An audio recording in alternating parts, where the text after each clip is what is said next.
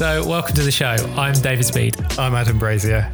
And this is Creative Rebels. It's a podcast for creative entrepreneurs. We started our first company, Graffiti Life, in a small garage. Yeah, it wasn't easy, but we built the company up to the stage where now we're regularly working with brands like Disney and Nike, and we've been lucky enough to make art all over the world. On this podcast, we interview successful creators. Their advice will enable you to take action and turn your passion into a career. There's literally been no better time in history to make a career from being creative. So many people are going to tell you that you can't do it, but we're here to tell you that you definitely can. Right, let's do a podcast. Hey guys.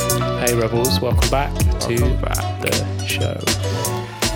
Great week this week again. I don't want to say this every week because it will get boring. Yeah, but it has it's consistently been a great week so far. So thanks again for everyone who's listening, everyone who's reading, everyone who's subscribing, leaving reviews. It means so much. Like, you guys keep using the word inspiring, which to us is amazing. Yeah, that's what keeps us going. That's what gets us out of bed in the morning. So thank you.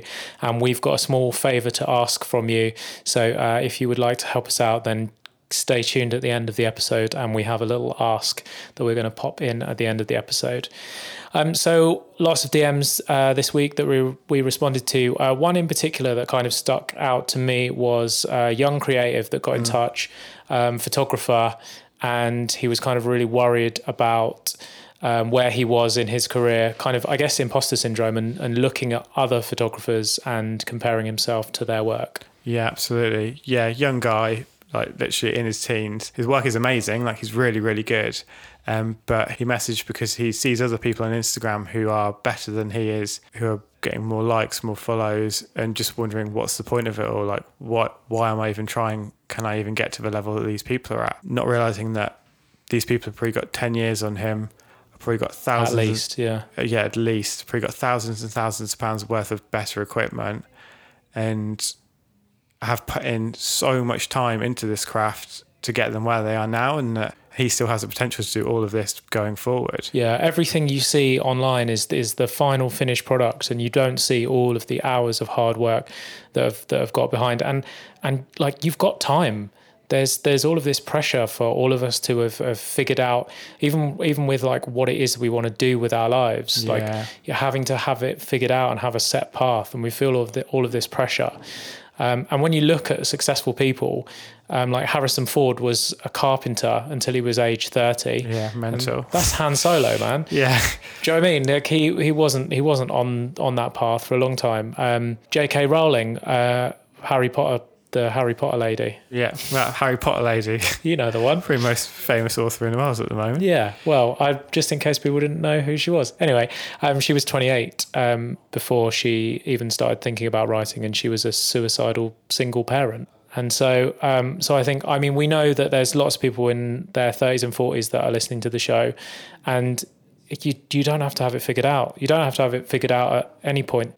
Yeah, so one of my favourite pieces of writing is the Sunscreen piece that Baz Luhrmann did a song based on that piece of writing. But there's a line in that says, "The most interesting people I know didn't know at 22 what they wanted to do with their lives. And some of the most interesting 40-year-olds I know still don't." Yeah. I love that. I think it's great. I think a lot of people finish university and still don't know what they want to do. Like, a lot of people at any age have no idea what they want to do. I think I've just not found that thing yet that they're passionate about. Yeah, and I think it's okay to have your goals and your passions change as you go along. So like, for me, painting was the thing for so long, and now I'm just as passionate about speaking, just as passionate about doing the podcast, just as passionate about like a myriad of other things that I wasn't doing 5 years ago. Yeah. But just found an interest and kept going and started cultivating it. I suppose as long as you're happy, then that's yes, what's important. Happiness is the key, and that's what we're trying to get across to all of you listening to this show is find something that makes you happy and do more of that. So speaking of happy people, we just interviewed Madeline Shaw. The happiest of people. Yeah, she's amazing. Madeline's a blogger, a YouTuber, and a general kind of content creator.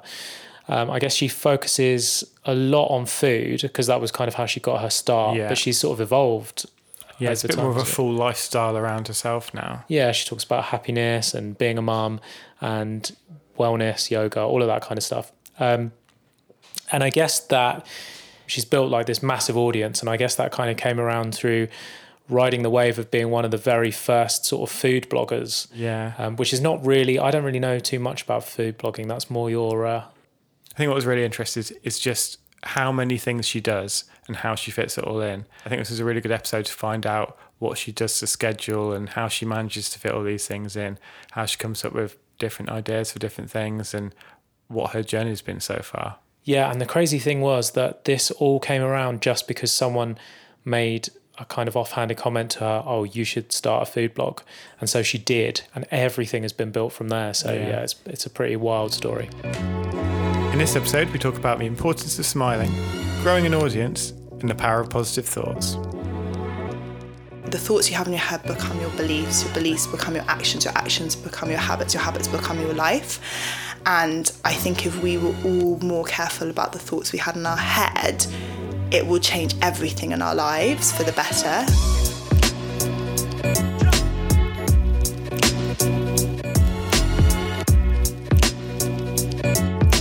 Hello, Madeline Shaw. Hello. Thank you for coming on our podcast. Oh, it's such a pleasure. It's such a cool office. I'm getting very inspired. I'm moving house, so I feel like I need to take some pictures. Oh, that's exciting. So you are the busiest person that I've probably ever seen, and now we're throwing in house moving on top of all of your current workload. How's that going? It's good. I love it. I love being busy, and I don't know, I've gone through a few little mini careers before what I do, and one of them was interior design. While I was at uni, I did an evening course in interior design and worked for an interior designer just as a student and loved it. So I love kind of doing up houses and like furniture and beautiful things. And it'll be great content for the YouTube. So. Exactly. Because you do kind of live your life online, really, don't you? There's a lot of you out there. I think there's a lot of talk of like work-life balance, but your kind of work is your life, really, isn't it?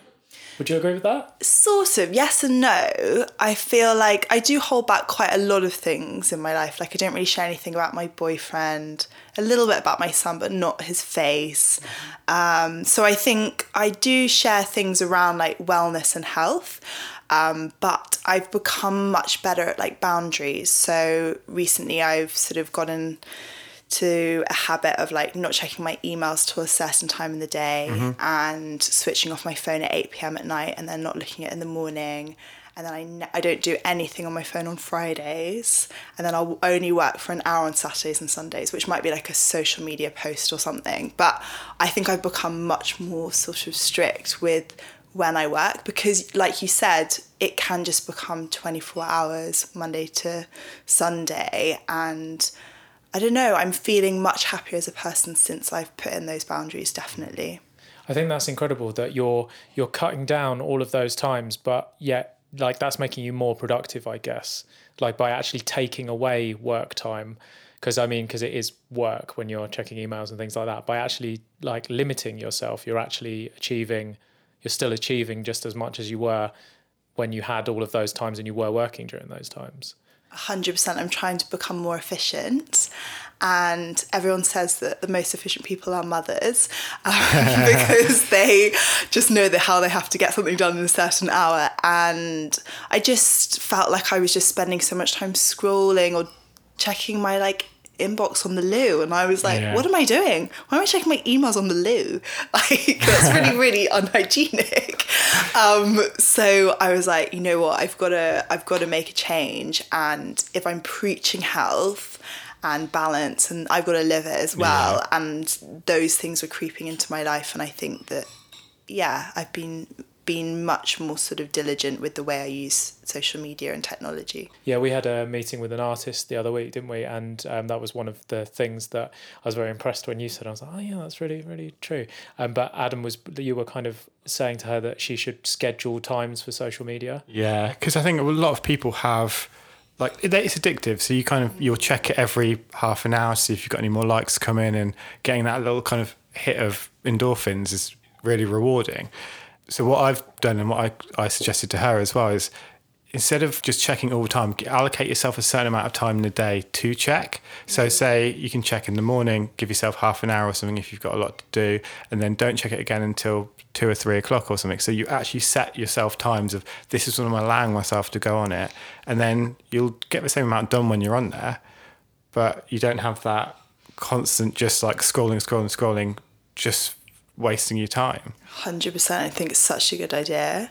And you get so much more done. Like when you give yourself half an hour to smash through your emails or smash through Instagram, you're so efficient and you enjoy it, and you kind of like, I don't know, you're in the moment rather than just like you're half scrolling, half watching telly, half, I don't know, lying on your bed or whatever else you're doing.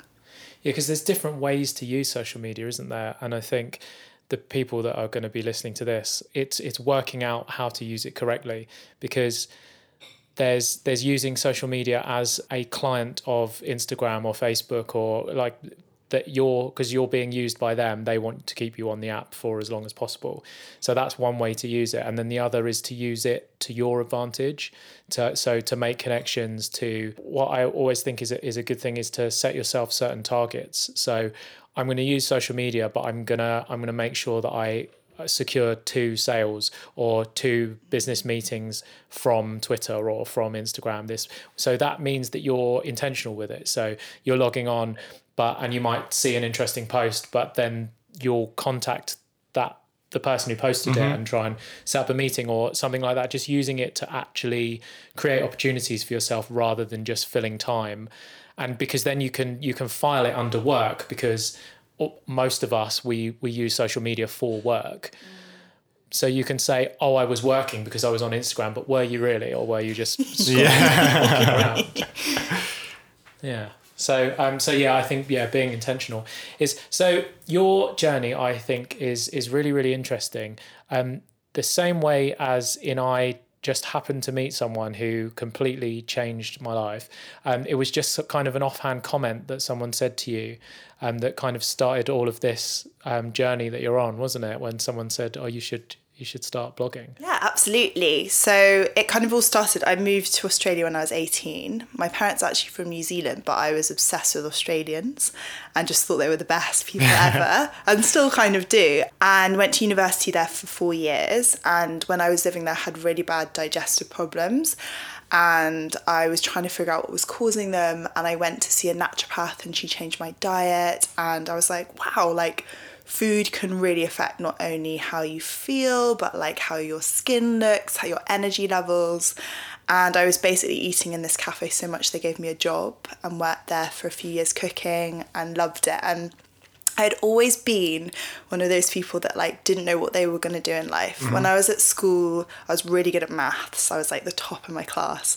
And so I was like, I'll be an investment banker or an accountant. And all the kind of tests told me that's what I should do. And then I didn't decide to do that. And then I would go up to people and be like, what shall I do for a living? And people would be like, I don't know you very well. But I was like always on this quest for like figuring out who I'd be in my career. And both my parents love their jobs. What so do I was they do? like, so my dad's a psychiatrist, my mum's a physiotherapist. And they've both known what they want to do since they were 14 and still do the same jobs. And Sunday is the same as Monday for them. Yeah. And so when I started cooking in this cafe, I was like, this is it for me. I didn't necessarily, I was like, I'm going to stay in this cafe forever, but I was like, I want to do something in food, I want to do something in nutrition, and I want to help people and spread the message of everything I've learned. And I didn't really know how I would make money from it, but I was like, this is what I'm going to do. And like you said, a friend of mine said to me, why don't you set up a food blog? And I was like, what's that? And she said, oh, it's this thing where you post recipes online. So I spent a few days, I just sat in bed watching YouTube, figuring out how to upload a post and write a tweet and all these sorts of things. And yeah, it started, and that was 6.5 years ago. So a long time ago. And at the time, I guess food blogs weren't a big thing like they are now, but it was so much fun. Like I moved back to London so that I could live at home. and kind of start. And I just did lots of odd jobs around it, from like cooking for people, dog walking, babysitting, anyway, to kind of make money, but also sort of putting lots of love and energy into this blog and, you know, filling it with recipes and doing little talks around London called Get the Glow, which was my first book, because I really wanted to promote this message that healthy eating wasn't about dieting or deprivation or looking a certain way. It was about eating well to feel good, and that would show through your skin, your eyes, your energy levels. And yeah, that's where it all began. And then I've written 3 books since then. I've done an app, online programs, worked with lots of brands, just a few things over the 6 years. I guess I became a mum as well 1.5 years ago. So I've been busy. Yeah, it's been action-packed. I think if you were starting now, yeah. would you change? I mean, would you be food blogging? Would that be the way that you would start your career, or would you do things differently? If I was starting right now, as in 2019, it's hard to say, because some people say blogs are done. That I still really love putting up content on it. I think it's a really nice way to consume content. I think it's always good to have a website hub that kind of houses different content, because you do own it. And I guess at the moment Instagram is gold, but we don't know where it will be, say, in 3-5 years' time. So I do think owning your own piece of the market on the internet is a good thing. So yeah, I think it's worth having a website where you can house a few things. I think creating your own forms of content, like little ebooks for recipes, or I do things like meditation downloads or meal plans and stuff where you can kind of be making income through your website, is a great thing. So yeah, I think I still would do that, but I would probably make a big effort with social media as well, because just so many people are on it, and it's a huge audience that you can start tapping into. When you had your first blog post up, what was your kind of marketing strategy as someone who had no idea about blogging? Because I suppose at the time it wasn't really a thing, and there wasn't really anyone to follow. Yeah, so yeah, I guess blogging was a thing, maybe not in the immediate sort of periphery of, like, say, the UK, but there were lots of people really smashing it in kind of Scandinavia and Australia, who I felt really inspired by. I really love someone called Sarah Wilson, who still is a big Aussie blogger. She was probably the first person to be really honest online and would write about her anxiety and her struggles, which was so not a thing at the time. You know, everyone was very perfect and not revealing all. So I think she's been a real pioneer in blogging and food and health. And I really admired her. Even though she had a slightly different strategy, I guess. She did do books and online things, so we have done quite similar stuff. But yeah, there wasn't like a book that said, like, this is how to make money or this is how to be successful in blogging, in a similar way probably that there are lots of those sorts of things on the market now. I've never been someone that had like a 5-year plan where I was like, in 5 years I'll have done this, this and this. I'm very like instinctive, is that a word? Like, I just kind of go, yeah, that feels really right, or like this feels like the right thing to do in this moment, or like I want to talk about this. And I guess my philosophy's definitely changed, and I'm a different person to I was when I was 22, when I started to, I'm 28, almost 29 next week, you know, and obviously that's changed, but I think the core message has still remained the same. What's the core message? I think it's to get in the kitchen and cook with plants and eat tons of plants. That would probably be it. And really simple. And I think everyone's like, what's the magic food? Give me your top five foods to feel good. And it's like, it doesn't work that way. And about 4 years ago, I would have reeled them off and I'd be like, chia seeds, pomegranates. And they are really great for you, but so are so many different types of food. And I think we're always looking for the magic fix, the magic diet that's going to like make us beautiful and ultimately, when we sort of peel off the layers, happy. And that just doesn't work that way. So I think that, you know, it really is quite simple. It really is quite basic. And I think you know, good eating habits, sitting down, chewing your food, you know, taking time, eating with other people, trying not to snack too much.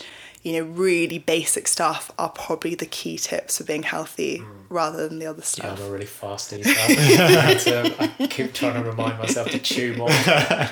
It's super hard because your life, your work life is pushing you in the opposite direction. And like, it's interesting, like we're all getting more interested in health, yet we're becoming really unhealthy with all sorts of things that we're doing, like eating fast, living fast, more anxious, more online, more connected, more disconnected. We're learning more about health, yet the things that are making us healthy are switching off, taking time, being in nature, those sorts of things. So it's really hard, and chewing and eating your food slowly is a really tough one, but it helps us absorb our food better. It will reduce bloating. I feel like if anyone has IBS or digestive problems, it's one of the best things you can do. And it will make you more satisfied as well. You're much more likely to kind of enjoy your meal. But again, I'm not perfect. I definitely don't chew my food all the time, but it is a constant practice, and you get to eat all the time, so you can practice it all the time. So I think what's really interesting, we had a DM this week from someone who was working on their PhD. We reposted it on our story. They were working on their PhD, and then they realised that it wasn't making them happy, and now they're kind of going off into more creative endeavours, which like is amazing, because if this show is inspiring people to do that, then we're just, like so happy. But with you, was there any kind of pressure, because your mum and dad found their careers super early, fell in love with their careers, and I think that's so hard. I mean, I know a lot of sort of young people will get, I was married with a mortgage by the time I was your age, and that's fine, but like it puts so much pressure. And I think older people definitely, like, advice is sort of it's going to be their experiences that they're trying to pass off onto you, and we don't live in the world that most of the older generation grew up in. But so if you had your parents and they found their kind of true love, and you're brilliant at maths, and how did you kind of navigate those waters of finding what you love and going for it? Okay, so I feel like we have to go back to when I was like 14. Yeah. So before I found out I was good at maths, because it didn't come to me till I was a bit later, I wasn't very good at school in anything. Like, I'm talking like really mediocre at all things. You know, bottom of the class or near the bottom. Yeah. And I used to come home to my mum and I said, you know, Mum, I'm just not very good at anything. Like, I'm not in any of the top teams in anything. And I went to a private school, so it's very like, are you good or are you not? And you get told every day. And she said, but you know what? You're really good at smiling. And she said, and that is a really, really good thing to have. And you'll make people feel happy and comfortable. And I was like, okay, whatever, Mum. That's like really stupid. But she kept saying these things, whether it was smiling or other things that I was potentially good at. And she really like fostered that in me and made me believe that in myself. So that I guess when I got older, I was very much more focused on what I was good at. And I think it made me work harder, and then I did do better at school. But I don't know, I guess everyone gets brought up with beliefs from their parents. And my belief from my parents, which I am incredibly lucky to have, is like, focus on what you're good at, like, you know, really nurture those things and only do what you enjoy doing, which again is very lucky, because I know a lot of people get really pushed into things. But if I was into something, my parents would be like, amazing. Like, my brother, my sister, we've all had very like different moves. Like, my brother studied Middle Eastern politics, moved to the Middle East, didn't like that, then decided to become a doctor aged 27, then did his medical degree, is now a doctor. And like, my parents have just been like, go for it, like supported him through his journey. Yeah. Again, my sister just changed degrees at uni, and they're just like, go for what you love. And I guess we're just really lucky. And then I hope I'll pass on to my son as well, because I think it's a really good place to be. And obviously I think sometimes as a parent it comes from fear, like you said, like, you've got to do this job because then you'll have money and you'll be okay. But I don't know, I think both my parents are not that money centered, and I think that it's never been, they've obviously wanted to have money because they understand the importance of it, but it's not been the number one. So yeah, I guess I feel really lucky, and it's probably made me the way I am now, because I think your beliefs when you're younger shape you as a person. 100%. Yeah, that's really interesting. They sound great, like great people. They are, yeah, I am. I'm very lucky. Or you probably, when I was 15, would have said something different. But no, I do feel very lucky to have them. I think that's the thing. Like, your parents love you, and so they want the best for you, but they don't necessarily know what the best for you is. And I think when it comes to you being a mother now, when your son gets to that age, you'll understand, because you grew up during a completely different time.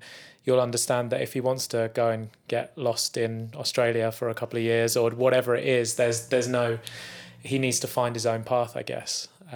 So yeah, and obviously, yeah, your parents were super kind of on that vibe too. So that's great. You've just started blogging, and then I guess, was the decision to write the first book, was that to kind of, so you've got a product, I guess, so you've got something to sell to kind of help you survive?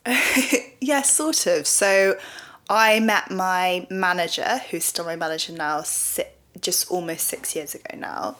And she is a family friend of ours. So my mum and her mum are friends.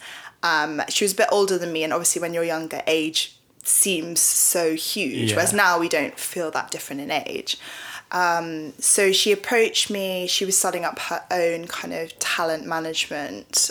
She had been an agent at Avalon, and then she was doing her own thing, and she said, where do you see yourself? Like, I'm kind of interested in this new type of talent, which is like online and producing their own content and content sort of leaders. And when she said, where do you see yourself, you had no idea because you didn't have a 5-year plan. Exactly. I was like, I don't know, just like blogging, having a good time, helping people. And she was like, would you like to write a book? I was like, me? No, that's what Jamie Oliver does. That's not what I do. And she said, well, look, why don't you write a book proposal? What would it be about? And I wrote it in well, not the whole book, but like the premise of it in like 2 weeks. Like I was just like, I just felt like I had everything I wanted to say. So we kind of wrote it. We made this very cringe video because I was living at home in my mum's house, and it'd be like going into our garden and like smelling some mint and like the most low budget video ever, but it was so good. Where is that video now? I have no idea. It's been banned. Anyway, we sent it to a few book publishers. Tons of them said no. They were like, we don't know who you are. Mm-hmm. You're not, you're not interesting to us. And what was your audience looking like at this point? I mean, I can't even remember, like maybe like 5,000-10,000 around that amount. Mm-hmm. And I don't think they even cared about that. That wasn't a thing. It was just like, oh, those are your friends following you, like your Facebook friends. Yeah. And then my publisher, Orion, I guess just got it and sort of understood. And at the time, Deliciously Ella and the Hemsleys were being published. So I think that they saw that there was interest from other people. And yeah, I guess they took the chance on me, because it is a chance for them, because the way books work is they commission you to write it. So they'll give you an upfront payment, and then you start earning money from the royalties once you've paid that back. So if you don't ever pay off that amount, they just lose that money, if that makes sense. So they do invest in you. Like you've got no risk from starting the book. So I guess they took a chance on me, and it paid off. And yeah, the first book came out in 2015. Is that right? No, 2014. And I think it sold like 150,000 copies, which is like good for a book. And then, I went on to write another 2. So I think for me, the book was to get my message out, yes, to get a product. And it definitely changed my career hugely, because people were like, oh, she's got a book deal. She's obviously, someone else thinks she's great, then I think she's great. And that's kind of the way the world works, isn't it? Like if you're associated with someone, people are like, oh, that person's cool because she's associated with that person. It kind of spirals. So I guess then like worked with quite a lot of brands and, just, I guess, Instagram started growing and that kind of brand relationship started, which at the very beginning was very much you making content for other people, whereas now they want you to put content on your channel. So I worked with Philips Juicer, was like my first big brand thing. And I made like lots of juice recipes for them, and that was like so exciting. Obviously it was like a huge brand to kind of be working with. And because they were your first 2 YouTube uploads, weren't they? I think so, probably. So did that kind of kickstart you into YouTube? Sort of. I don't feel like I think I put them up there but didn't really do much. I came later to YouTube. I wasn't really sure what to do, and I think I ummed and ahed about it a lot. And I kind of wish I'd had a better YouTube strategy if I could go back again. Although you shouldn't have regrets, but because I think a lot of people were like, oh, this is what works on YouTube, which is like vloggy, that kind of YouTuber thing. And I was like, oh, but I kind of want to do more like recipes and health tips. Yeah. And people were like, don't do that, that doesn't work. But I wish I had just stuck with my instinct and gone down that. And I think and I guess that's probably a message for everyone at the moment, is like, instead of just copying what other people are doing, just do the content that you want to do. Because I think it's so easy to slip in a pattern of being like, she did a video about that, I'll do a video about that. And although it might work and you might get the numbers, it might not be the audience that you want. I think as well, the fun goes from it if you're just trying to copy other people. And and if fun's not the driver and money's just the driver, then you're only going to go so far with it until it gets to a stage when you're just going to hate it. Yeah, that's very true.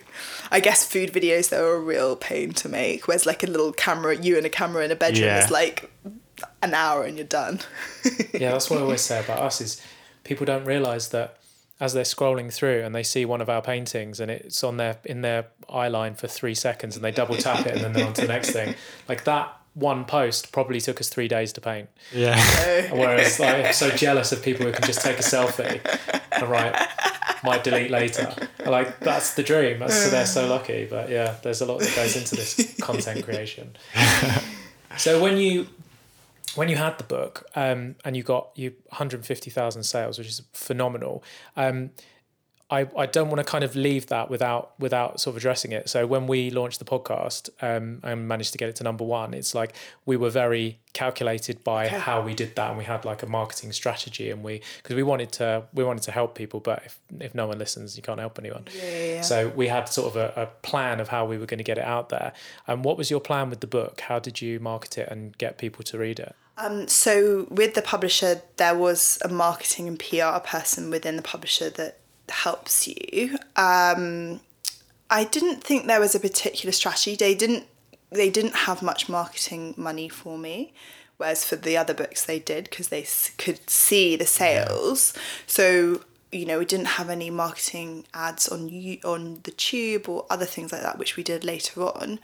I had really good PR pickup. I guess it was the beginning of the kind of movement of healthy eating in the UK. So we got really, really good press. It was in like You Magazine, and kind of every publication that you could ever dream of was written about it. I think word of mouth was big, and just the fact that it was on Amazon, which is just like so easy to order from. Most of my sales were from Amazon. I think Waterstones was definitely a big one, but just that fact that you can click it, and then Amazon obviously wants to get the lead on the price, so they drop it to like half price, so it's really inexpensive for people to buy. So I would definitely say there was no marketing plan from my side. I would say there was probably not much marketing plan from although Ryan probably wouldn't be happy to say that. I'm sure there was some sort of strategy, but I think it just had really good PR pickup, and I think that was really helpful. And I think that it was very new, there weren't calories on the page. It was very lifestyle-y, it was fun. I talked a lot about reducing sugar, which at the time was quite revolutionary. So yeah, I'm sorry. I wish I could give you this real good strategy plan. I don't feel like that is me at all. It's a real winging it and going for it, and if it feels right. that's what happened. Because a lot of our friends that have written books have found that the publishers that they've worked with have not been great on the marketing side. Yeah. And so I think it's a thing that certainly with the people we know that they've taken it on themselves and just said, right, well, it's my book, so I'm going to produce it. And so obviously you promoted it out to your audience. Exactly. So I think it was really helpful. I was obviously fostering an audience. I've been really good at creating a newsletter. So from the very beginning, I've always had a newsletter that I send out every week on a Thursday at 1 p.m. So I grew quite a good newsletter list, which I think was really helpful for obviously sending direct to people's inboxes with the link. Yeah. And the other thing that really helped actually with selling was I did a tour. So again, and you're right, I mean, I don't ever want to slag off my publisher because they're amazing, but they didn't have the money to fund anything for us. So very luckily, I did my launch at Harvey Nichols and then I did a Harvey Nichols tour. Sounds so posh. Yeah, it does. Harvey Nichols tour. But it was great because it was basically spaces in different areas around the UK. So I did my launch in London. And I took over their menus at the different places. And then I went to Bristol and I went to Manchester and then I went up to Edinburgh as well because, you know, it was really important to me that it wasn't just people in London. And then I also went to like Waterstones in different areas across the country as well. So that was really good. You know, we had like 100 people in each location eating my food. And then we did a book signing afterwards. So I think that was really good because it showed that I cared, because I think people want to see that you care, not just about like London and your London life, but about different areas. And I know those are like only a few cities in the UK. There's a lot more than that. But a lot of people were just like, oh my God, I really appreciate the effort of you coming up here. I think doing the food is really creative as well, because we all know what a book signing looks like, and you don't normally do a meal or taking over the menu. It's like having that little extra thing in taking something that's like kind of standard format that we know what that looks like, but then just adding something different, I think really helps. 100%, yeah. And, you know, everyone had such a good time that it was like, everyone would talk about it to their friends and share and buy books for their friends and things like that. So I think that really kicked it off in a good way. And then, I guess it was just a lot of press interviews, a lot of posting about it, recreating the recipes on social media, sharing some of the recipes on the newsletter. And then, I guess it just went from there. And then the other books, because I could say you can add an extra bit of money for marketing. We did some tube ads. I think we definitely made a few marketing errors, kind of put a lot of money into building like a separate mailing list for a particular book, but I don't think that was the right thing to do when I already have my own mailing list. And is it enough, just one book, to build a mailing list? Is there enough content? You can't give too much free content away because you want people to buy the book. So I think there's definitely a few marketing errors that we went through, but I've used the same publisher, photographer, stylist, art director the whole time through all my books because I love them all so much. So it was like every year we'd be like back together for like a month, like shooting and stuff. So it's always really fun. When's the next book out? I'm writing a proposal now. Oh my God. But I'm can't tell me what no, I've been like off for like a year and 2 years, so but more around like mum, food and that side, because I feel like I've been through over the last year like a bit of a like not identity change, but I haven't been as passionate about what I used to be passionate about. I think since becoming a mum I was like, I'm interested in helping people get healthy, but not in that same like, oh my God, I've got this burning desire in me. And I think probably because I've seen such huge shifts, and like when I first started, like I would do like a kind of event where I'd like spiralize a courgette and people would be like, wow, what are you doing, you magician?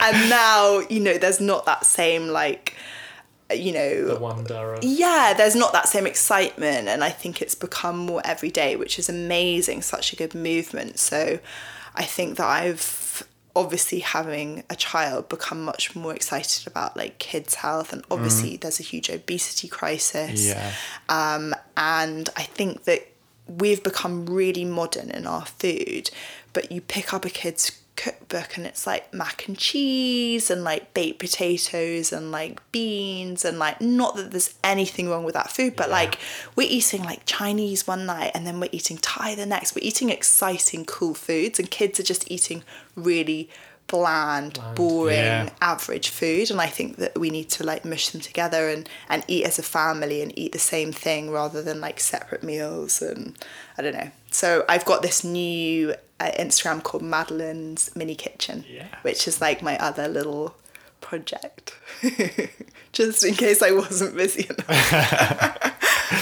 Yeah, so I've noticed in your content things kind of gradually changing, sort of when you became a mum, and sort of talking more about how health and happiness and mindfulness and meditation and all of those kind of things, which is really interesting to see that evolution from just food. Because, and what I love about your food as well is that you'll talk about, oh, here's a vegan dish, but then you'll have a meat dish the next week. And what I don't know what it is, but how there's like kind of cults around specific food groups that people get hugely passionate about. I think almost in a kind of destructive way. I don't know how you feel about that, but you managed to skirt over all of the different genres and kind of tie them all in nicely without getting shouted at by angry vegans or anything like that. I know, I don't know how I've pulled it off, but I have very little to no hate. I would say maybe one thing a year, if that. Like, I don't know how I've done it. I've really pulled it off, haven't I? Yeah. I think that has definitely been intentional. I don't have a food philosophy in the sense that I'm not vegan, nor am I paleo or carb free, or don't know what the others are, but there's many. Yeah. And I want it to be all inclusive, so like anyone can tap into it, whether you are vegan or whether you are paleo, whatever. So you feel like you can do it, and I always want to have it with like a positive energy and all inclusive. And this is not some like really cool club that you can't be part of. Like, everyone's welcome, because you know, if everyone can cook, that would be a great thing.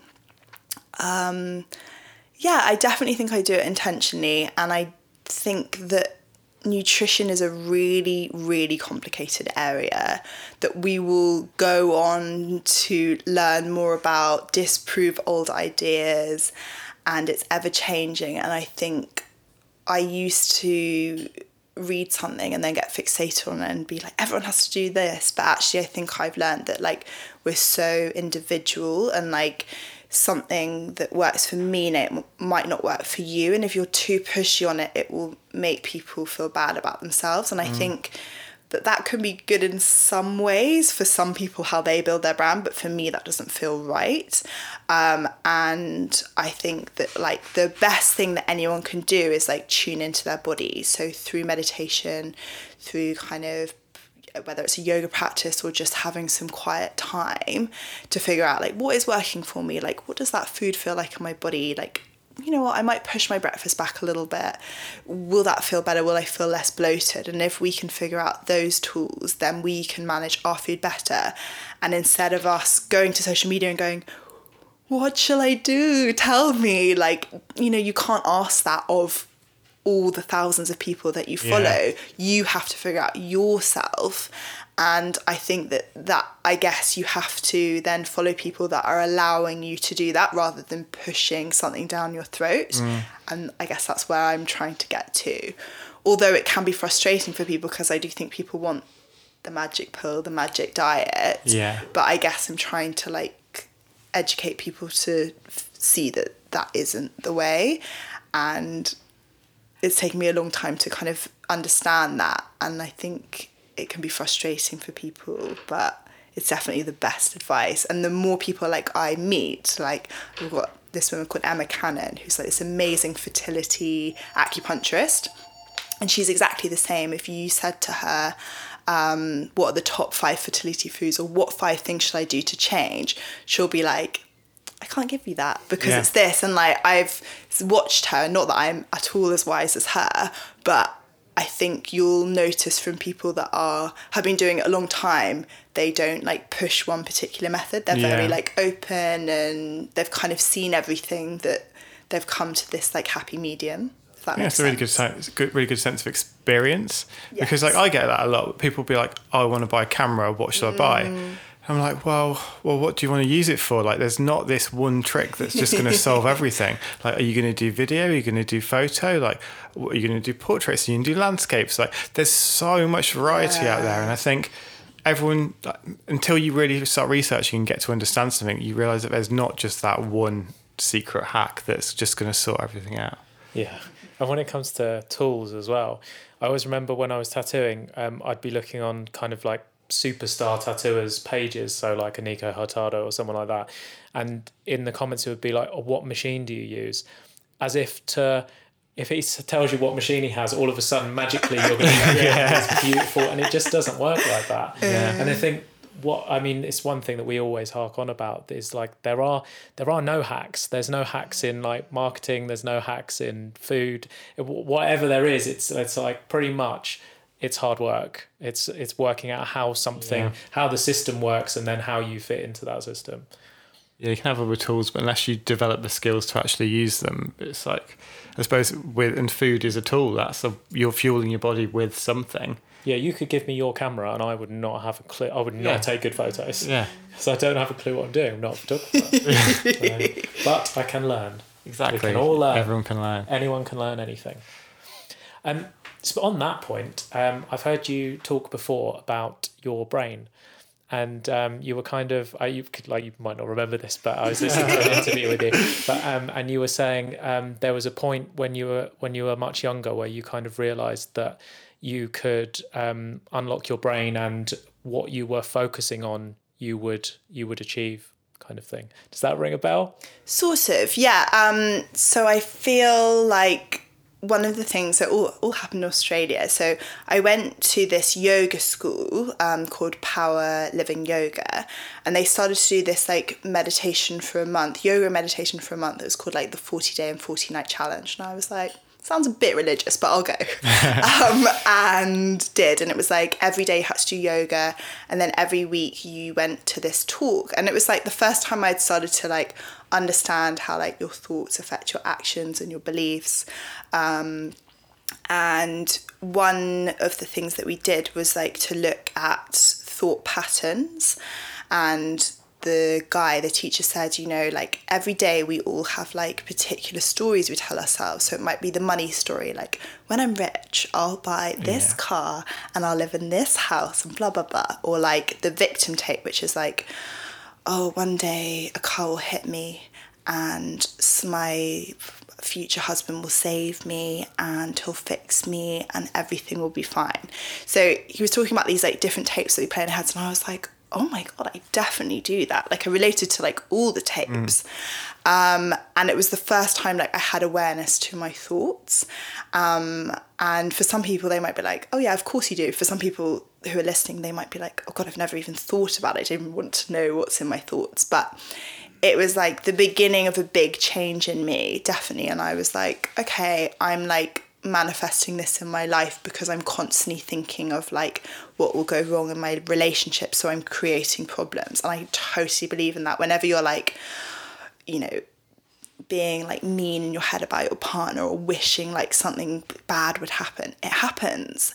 And like I really I'm so big on manifestation, and it was just something I started noticing, and I'd be like thinking about something, it would happen.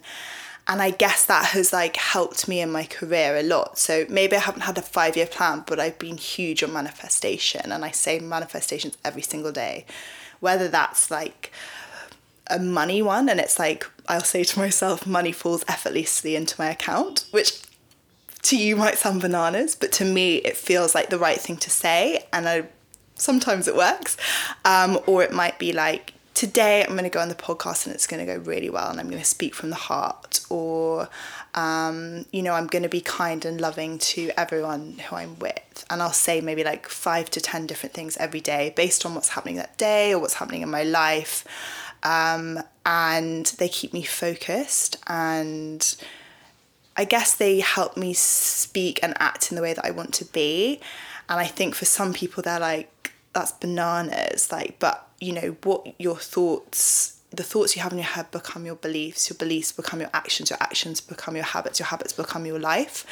And I think if we were all more careful about the thoughts we had in our head, it will change everything in our lives for the better. And I've seen it happen with my boyfriend very recently, because even though I am slightly spiritual, he's not at all. Mm-hmm. And I never want to be too like on him, because it might be a bit like, get away. But I've started to make him manifest, and lots of really weird things have happened in his life through the manifestations. They're very specific to him. And I'm always like, look what happened today, or like, this has happened. Because I do really think that like there is some sort of magic in that, and it's really hard to change your thoughts as well. And like, I'm going to stop you there with the word magic. I sort of always thought that affirmations were absolute baloney until I started reading into the science of it.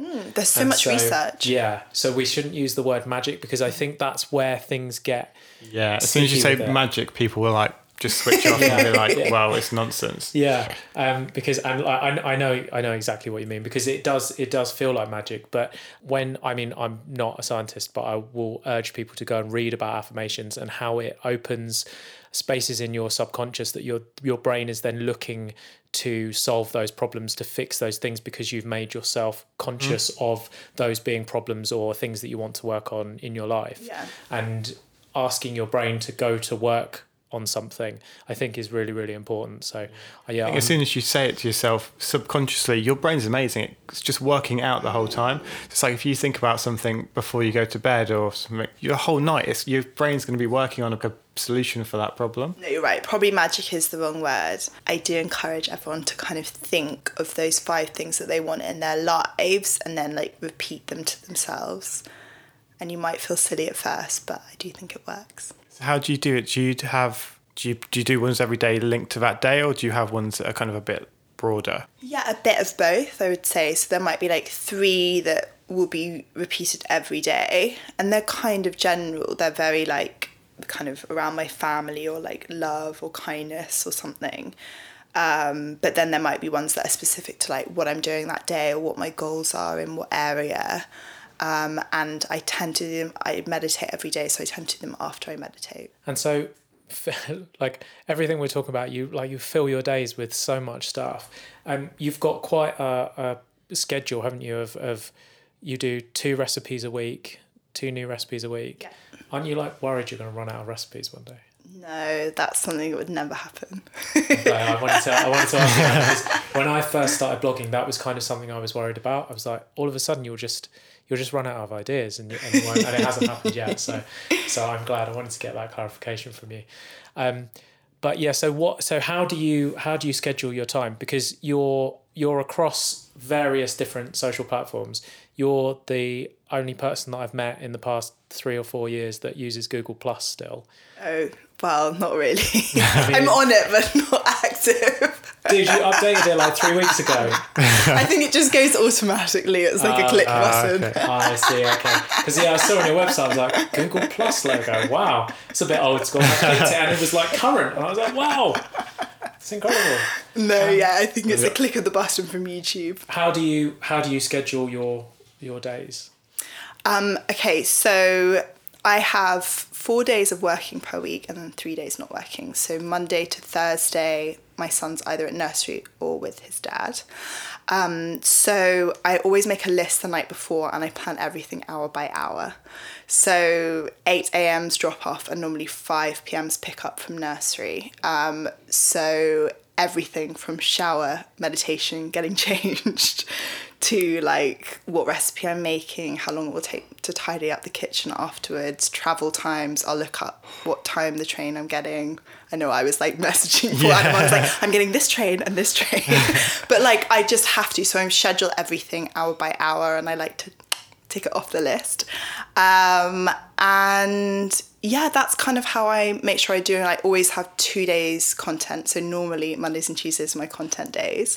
But Sarah, who works for me, is away. So things have been jiggled about a little bit. So I have specific content creation days and then specific like meeting, talking, other kind of days that's how I'll sort of fill my diary. Like I said earlier, quite diligent when I switch off. I'll be particular around kind of when I post things, what works best for me. Yeah. What brought on the decision to bring Sarah on?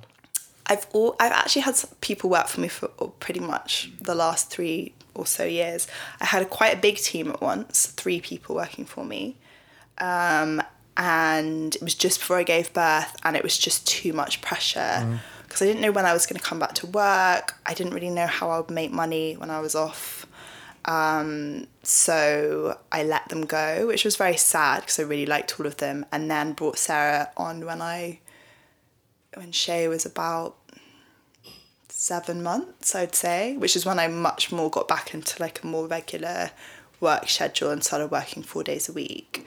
And she was one of her best friends worked for me previously, and that's how we met. So I'm very I like working with people who I know, who are friends of friends, because she had a knack for it, but I feel like you can kind of train people up to do things. If you get on well with them, then that's, especially because she works at my house, it's quite intimate. For me, it's like the person who I work with is really important. And she helps me with lots of things. I'm incredibly dyslexic, so a lot of writing, spell checking, working with like uploading schedules, because we'll have kind of deadlines for like writing copy for brands, receiving copy, like a lot of sort of scheduling and other things like that. So it's really, really helpful having someone. Definitely. And so I better ask you this, as we're running low on time, but I better ask you building your audience, you've built an absolutely huge audience, and obviously there is no magic pill, there is no hack, but what are some of your kind of favourite strategies that you've employed in sort of amassing this huge audience? Thank you. I would say it's probably like being myself, because I think people always say to me, I really like you because you're positive. I like that you kind of just smile at the camera and chat, and I'm like, oh, okay, just do that naturally, but that's good. You learn from what people like. So being yourself, really nurturing the audience. So replying to comments, replying to DMs, learning from it as well. Oh, people really like this sort of thing, reflecting and learning, because I think you can often be like, I'm just going to post this because I like it and I like it. But if people are like, don't like it, then you've got to respond. So learning from what people are commenting on, what they're enjoying, being bold to change things up. What other things would I say? I think I probably don't do it enough, but connecting with other people in your area, because I think that we shouldn't be against each other, we should be supporting one another. So meeting up with other people, whatever space you're in, and connecting with them. I think doing events, I again don't do them as much, but in the past I did supper clubs every month for about 3 or 4 years. So kind of having that one-on-one interaction with your audience so that people can actually meet you rather than it constantly being behind a screen. I think that's definitely helped me. We should do that. Yeah, you definitely should. And what else being really good for Instagram? I think just consistency as well, just posting consistency, but not being a slave to it. I think that there are definitely times over my sort of time over Instagram where I've not liked it, and it's probably because I've been on it too much. So like we said from the beginning, be on it, but take a break so that you've still got that joy, because people can feel it and people can sense what the message you're putting out there. So be on it, but be on it 100%. Don't be on it 30%, and then people will feel that and they'll kind of vibe off it. So today, as this episode airs, is International Women's Day. Yeah, it's a very exciting day. I feel so happy to be a woman. I think a lot of people are always oh, it's so crap to be a woman in business and in life. But nowadays, it's probably the best time to be a woman. I feel There's so much celebration for women. Obviously, there's a lot of changes that need to be made, but I feel like women have finally had like the courage and power to be speaking up. So many changes are being made, and it's a really exciting day to kind of celebrate that. You know, I always think back to like 100, 200 years ago, what my life would have been like. And I don't think it would have been that great. So I'm quite happy to live in this time. And, you know, especially in my business, I feel like it's such a great thing being a woman. And I love speaking about women particular stuff. And I don't know, I think there's a nice tribe of women supporting women, and I hope that continues. Yeah, definitely. Yeah, we've noticed it. We were actually looking on iTunes this week in the Be Your Own Boss section, which we've featured in. And actually looking through it, I think out of the 10 people in there, only 3 are men and 7 are women, which is great. Yeah, that is awesome. We'll be announcing at the end of the podcast project that we're working on for International Women's Day that we're super excited about. So where can people find you online? So you can go to my Instagram, which is Madeline_Shaw_. There were too many Madeline Shaws when I joined, so I had to go with that name. So you can find me there on Instagram or my website, which is madelineshaw.com. Wicked. Thank you so much. Thanks so much. Hey Rebels, thank you for sticking around to the end of the show. Just wanted to have a little chat about a project that we've been working on recently that we're really super proud of. Yeah, I think coming off the back of that great positive episode, now we want to talk about a little something positive that we're doing for the world. So Sophie's currently over in Brazil working with a charity called Menina Dança. And basically she's headed over to this area of Brazil that is the worst affected place in the world for child prostitution. And Sophie decided for International Women's Day, go over there and spread some light and colour in the form of murals. And she's an incredible artist. Yeah. And so she's gone over there and she's working with a lot of young people that the charity Menina Dança work with. We've put together a little documentary video about the project, and we'd love it for you guys to see it and potentially share it if you enjoy it. And just help us celebrate International Women's Day and celebrate this charity that's doing incredible work. You can find the video over at graffitilife.co.uk/blog.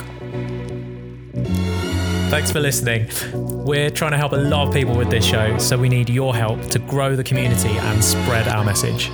If you know someone who'd benefit from hearing what we talked about today, or they just need a little nudge in the right direction, pass this podcast on to them. If you want to hear more, then subscribe to us on iTunes. And if we helped you with anything, we'll really love you forever if you can leave us an iTunes review. It makes a huge difference. See ya.